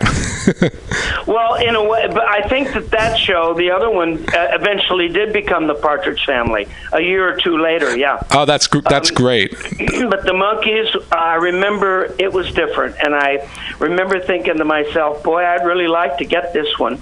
And I did. I got the pilot. But I didn't even quit school because I knew pilots usually didn't sell. Right. So I didn't even quit college. I just took a few days off, did the pilot, and then when they got the order, when the series got the first order for the first season, that's when I quit school. Awesome. So then you knew you were in for some time with the series. So, well, you never know, but we were in for 26 episodes for sure. That was the order. In those days, that was the typical order. And then it went to the second season, of course, and then, of course, we started touring and going around the world on tour, doing all those concerts and stuff. And, I just feel blessed. I just feel blessed to have been part of that project. Like you said, it entertained so many people. It made so many people happy. And it sure did. Yeah, and it did it at a time when people needed a little happiness in their lives. There was a lot of heavy stuff going down in the '60s. I mean, so I was only 3 when the Monkees were on TV, but I have to say that even at that age, like when I think back now at this very moment, that had a huge impact. I don't know what it was. I mean, even at 3, I understood it was like comedy and music, and that relationship really worked at that time, and in my mind, it definitely left a positive feeling with the music and the colors and the movement and the jokes. So you guys did. I mean, you really left a mark on American culture with that series. Little did you know, just going in, as you said, auditioning. But did it come a time when you realized this was an important thing you guys were doing? Yeah, for me personally, I can only speak for myself. Yeah. By the way, I mean, everything I'm telling you is just my own personal, of course, perspective on it. Because something like this is a little bit like Rashomon. It depends who you're talking to. I didn't really appreciate the impact that it did have until about 20 years later, when we had the first reunion tour in 1986. I was living in England at the time, and I was a director-producer of television shows. I wasn't singing, I wasn't acting, no monkey business, no nothing. And in 1986, I was asked, do you want to, by a producer, do you want to get back and have a little reunion tour, of the Monkees? And I hadn't spoken to the other guys really in a long time, and I said, yeah, sure. And we came back to the States, and we launched that 86 tour, and it was the biggest tour of that year by anybody. And that's when I kind of went, whoa, I guess this could be the start of something big. And that's when I sort of realized the impact that the Monkees has had on the cultural landscape of the United States or the world. It's a very cool thing, and like you mentioned, there was it was a really bad time in our country with the war and whatnot, and then in 1967, we're actually celebrating San Francisco. It's going at it big time. 50th anniversary of the Summer of Love. It happened, of course, here in San Francisco. Where were you in '67? Well, you were probably in Europe or something, touring, or. We had just started touring, but I'll tell you where I was. I was in Monterey at the Pop Festival in the summer of '67, and that is where I saw this act come on stage. And I tell this story in my show. And I was there, seeing The Who and Ravi Shankar and Mamas and Papas and, everybody at Monterey. And I see this act come on stage, and I recognize one of the musicians, and they're all dressed up in these colorful outfits. 3 guys playing this, incredibly wonderful music. And the name of they weren't really well known at the time. And the name of the act was the Jimi Hendrix Experience. And I said to my producers, they'd make a great opening act for our upcoming tour. And I guess they liked the idea. We liked the idea. And sure enough, Jimi Hendrix was the opening act for the Monkees. Unbelievable, because he too has left this huge legacy for us. Oh boy! Yeah, wow. So that's a whole thing in itself. Wonderful. He was a wonderful, wonderful guy. He was very sweet. He was quiet, very sort of naive and quiet. Not at all like his persona on stage. And of course, one of the most incredible musicians, of any generation. Yes. Well, yes, absolutely. I mean, I just DJ'd a Summer of Love theme party last week and played your Monkees music. Daydream Believer, I'm a Believer, and Purple Haze in the same party. So, were you the kind of guy that wore flowers in your hair in '67? Not quite. I was too busy on the set filming the television show, and then being in the studio recording, and then rehearsing for the tour. And I didn't have a whole lot of time to. Frankly, I didn't have a whole lot of time to party and to get crazy because I was working 18 hours a day for the most part.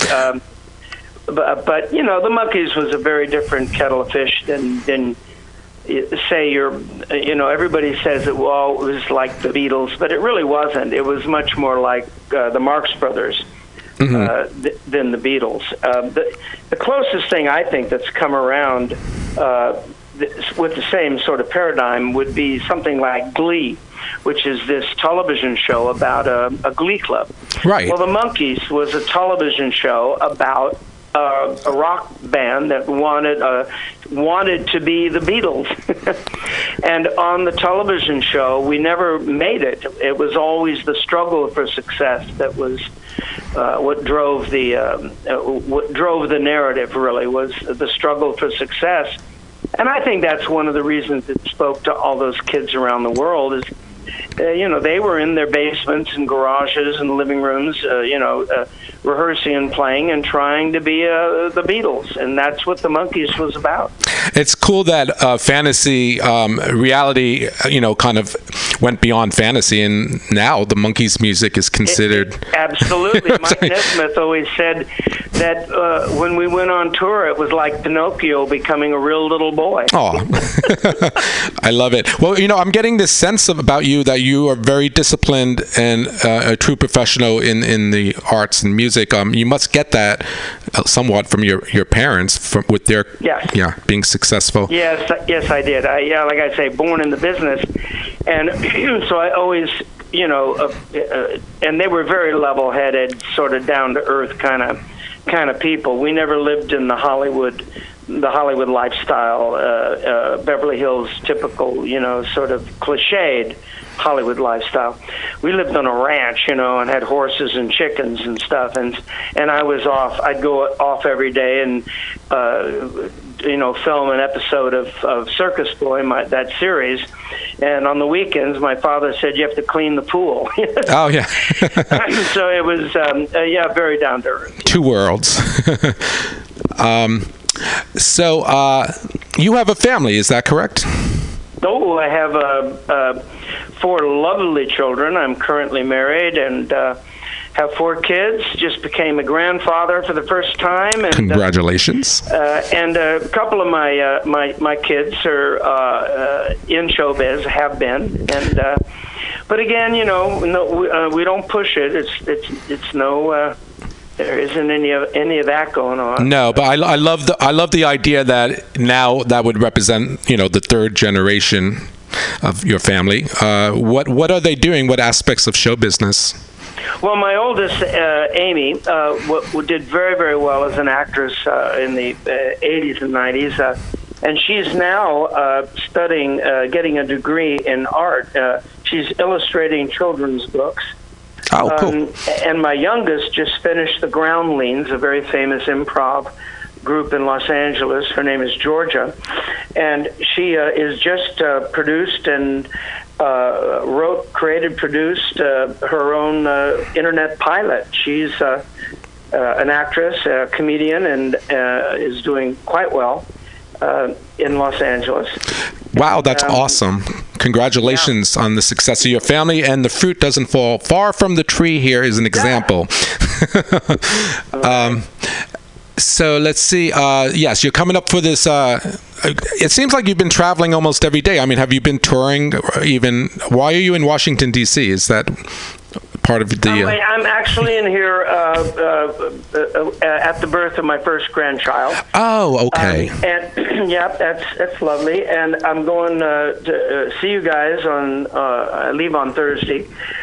I've been touring pretty constantly. Last year was huge with the Monkees, with Peter Tork and myself, and Mike Nesmith before that. Yes, and of course we would do shout out to Davy Jones, who's passed away recently, not too long ago.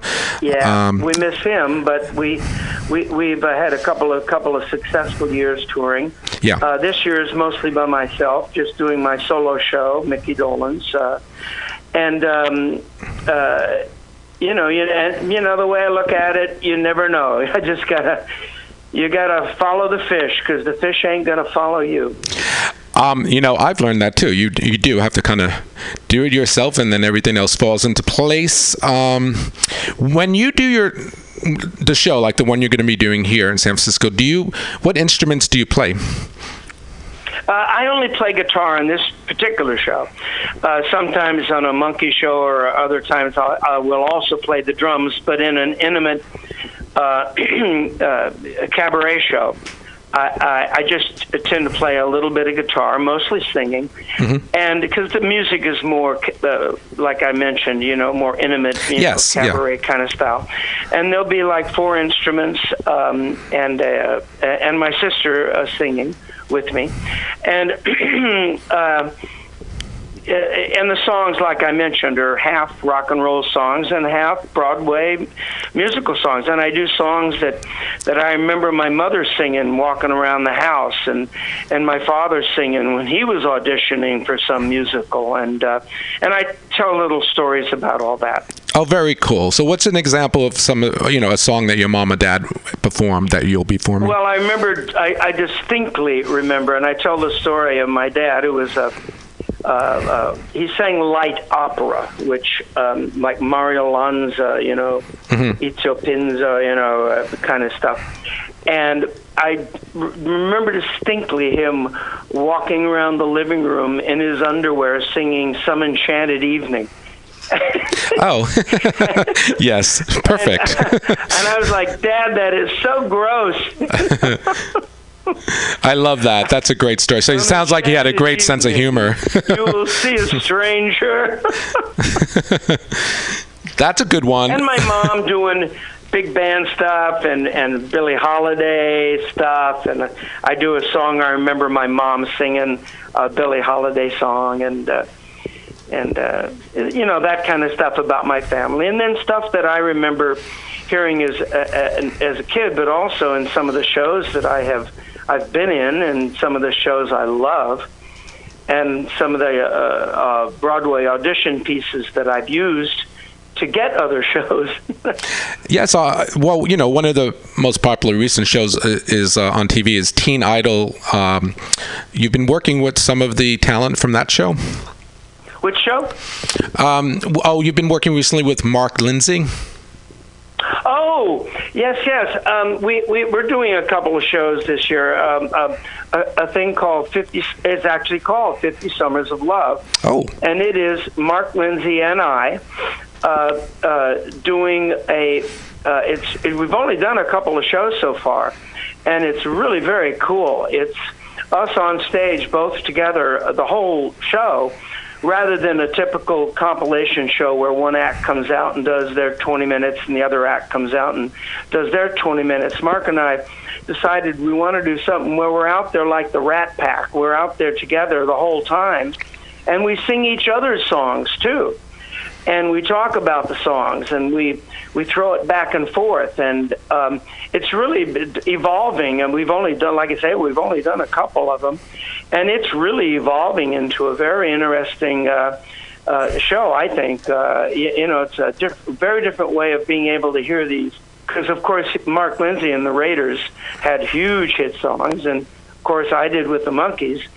And we do a bit of chat and shtick and back and forth, and kind of, I don't know, Martin and Lewis meets Rowan and Martin, or I don't know, something like that. It sounds like a great combination. So love to see that. What I'm interested. You said you were back in the day when you went to college for to study architect. When did you learn how to play musical instruments? My first instrument was the guitar. It was classical guitar, Segovia kind of stuff. And I was very young, like 10 years old, about the time I started circus boy, maybe a little before that. And I started playing Spanish guitar. My father had introduced me to it, and I really loved it. And I studied and took lessons and stuff, and I got pretty good for a kid. Yeah. And then in high school, I would take my little guitar to parties, and I'd start playing, Villalobos or something, and the girls would say, "Do you know any Kingston Trio?" And I was like, "Okay, I'll be right back." And then I started doing "Hang Down Your Head, Dum Dooley," And necessity is the mother of invention. Yes, exactly. And so I started getting invited to more parties, so I could sit there and play, Kingston Trio and Peter, Paul and Mary, and that was early '60s, and I started doing folk music, and then that sort of morphed into rock and roll, and then eventually I had cover bands. I started singing and playing in cover bands, doing rock and roll stuff. My audition piece for the Monkees was Johnny Be Good by the late, great Chuck Berry. So when did you start playing the drums? Because wasn't your character the drummer in the Monkees, or did I get that wrong? Well, I was cast as this wacky drummer in the Monkees, and I remember the day they told me. They said, "Okay, you're going to be the drummer," and I said, "But I play guitar," and they said, "That's all right. We have enough guitar players. You're going to be the drummer." I said, fine, where do I start? And I started taking lessons, and, I wasn't starting from square one. I had been a musician. I could read music, and I'd sat down and played around on the kit, when I was in these cover bands. But my attitude was, you're casting me as the wacky drummer in a rock and roll band, and okay, I'll be the wacky drummer. So over time, did you actually get good at it then? I'm sorry? Over time, practicing and whatnot, you got proficient in drumming? Well, I did, at what I had to do. Yeah. I learned what I had to learn, and I played, and I still do, play what I had to play. And, yeah, of course, I got better and better over the years because I ended up playing for years in hundreds and hundreds of concerts. And, yeah, but I got good at what I had to do, and I never would call myself a studio drummer. I'm not the kind of drummer that you would call in for a studio session and put down a bunch of sheet music and say, okay, here's the gig. No, not like that at all. I could probably do that on acoustic guitar, but not on the drums. But I didn't have to. It was, I had to learn what I had to learn. Right. So in the current moment here, is your one-man show your main focus, and how long is the run? No, it's not a run. It's I've done it, like I said, three. I think I did it 3 times in New York at Feinstein's 54 Below. When I say 3 times, I did it like 3 times, like 2 shows a night or 2 shows every couple of days or something like that. Yes. Like I'm doing in San Francisco, like I'm doing at Nico's. I'm doing 2 shows over 2 days. That's right. So, folks, if folks listening to us, did you just hear what Mickey said? So it's just 2 shows in San Francisco. So again, buy those tickets at Feinstein's right away. Okay. Yeah, I hope to see some of the people there, some of my fans, and people that just might be curious about what the heck it is. But then my solo show, I tour. That's the solo rock and roll show. Yes. Which, again, has all the Monkey hits in it, but not necessarily all the Broadway stuff, the standards and the Broadway stuff. That's only uniquely where you'll see me do it at Feinstein's. All right, so that's awesome. And then what's next for you in terms of acting or on stage work? Well, I keep wanting to do more stage work. It's been tough because I've been touring so much soloing with the Monkees that I've actually had to turn down a couple of things. The last thing I did was Hairspray in England, in London, in the West End. I did that for about a year. Oh wow! And, awesome. I would love to do more, but it takes a big commitment. And so you got to work way into the future for that. I've been up for a couple of things. I would love to do more. I love doing it, and I've done shows. I did Grease in San Francisco a number of years ago. I think I did. I think I even did Pippin. It would have been in San Francisco a few years ago, and I am looking forward to do more of that. Yeah. How would you characterize what your driving wheel is at this stage in your life that keeps you motivated. The and driving what? Your driving wheel, like the passion, like, you know, how's it? Oh. What is it that's burning so bright now at the very moment? My woodworking business with my daughter. There you go. That's an exclusive, folks. There you go. My daughter and I, the youngest one, she learned how to build sets and theater and a degree, and it's Georgia, the youngest one that I was telling you about. Yes. And, we were building, because I've always been a woodworking freak. I've always had a big woodworking shop, and we were building a coffee table or something for a friend of hers, and I joked and said, we should start a business, Dolan's and Daughters Fine Furniture. And she ran with it, and we had a business license and a shopping cart within a couple of days, and right now we have a website, dolansanddaughters.com, and we build handmade furniture, and whenever we can. She had to post something on the website a little while ago that said, we can't take any more orders because Daddy's on tour. I love it. I love it. Is it like you know, wacky furniture that if you know? Is it what? Like eccentric furniture, sort of like, you know, your persona. No, it's very classic. If you just check it out, you'll see it's quite classic stuff, handmade, fine, you know, fine furniture. It's not custom made every piece, but there's only we don't have that many items, but they're all pretty specific and finely designed and finely finished and stuff like that. Awesome. And by the way, congratulations on you know, your first granddaughter. That's important, and you know, grandson. Sorry, grandson. It was grandson, yeah, not granddaughter. Yeah. Well, congratulations on that. Thank you very much. That's a big deal, and that's where you are now, visiting. Time. Yeah.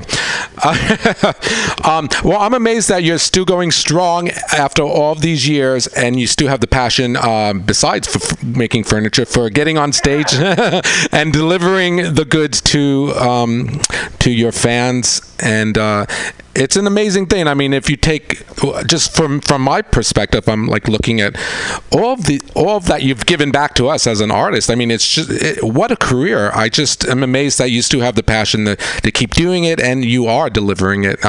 Any thoughts on that? Like, what drives you in that genre of continuing to make art for us? Well, you know, look, it's got to be, it's fun. I mean, that's why they call it playing. Okay. It's fun. How can you not think that standing up there in front of a few thousand people or whatever and singing these hit songs that I was blessed to have sung, those monkey hits, and I mentioned those songwriters, you know. I talk about the songwriters all the time, and so when you get an audience coming back at you with such appreciation and like you mentioned, you know, it just brings back such great feelings to these people.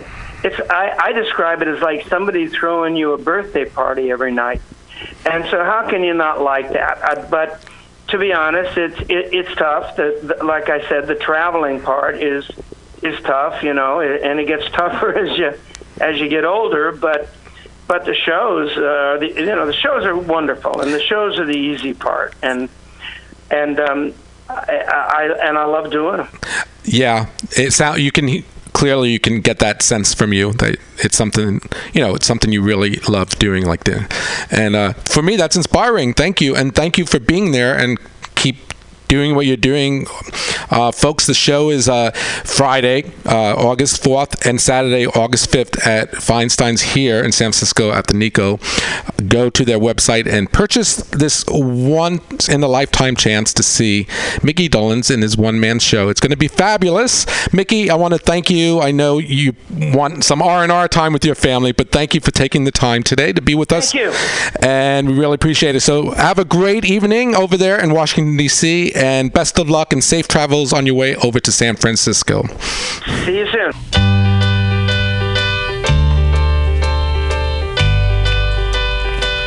Oh, I could hide 'neath the wings of the bluebird as she sings. The 6 o'clock alarm would never ring,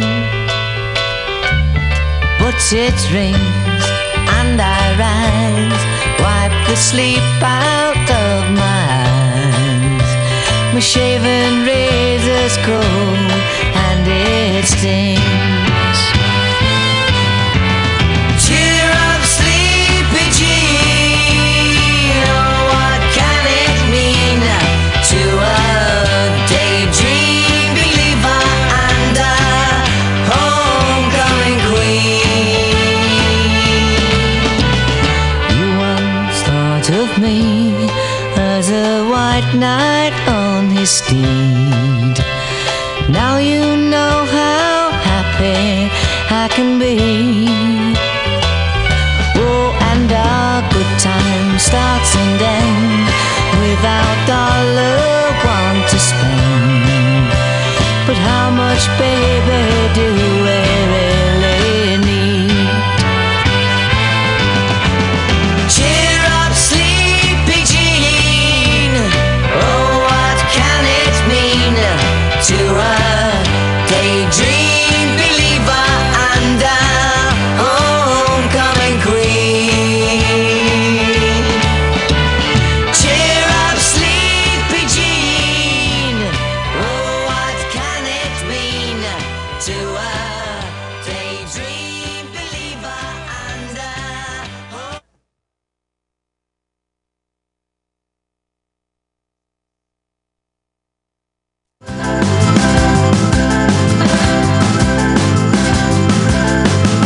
What kind of world am I living in when I run from what feels right? I want to embrace everybody. Good evening, Mutiny Radio. It is Wednesday night. It is 8 p.m.-ish. It's time for Trish and Dan Face Oblivion. Minus Trish and Dan. I am your new host, Arden. I have officially hijacked this show and made it my own. So we're going to do the open mic as always. I'm not changing the format, just the hosting style a little bit. Anyway, so I'm going to introduce our next comic, who is wonderful. I've seen her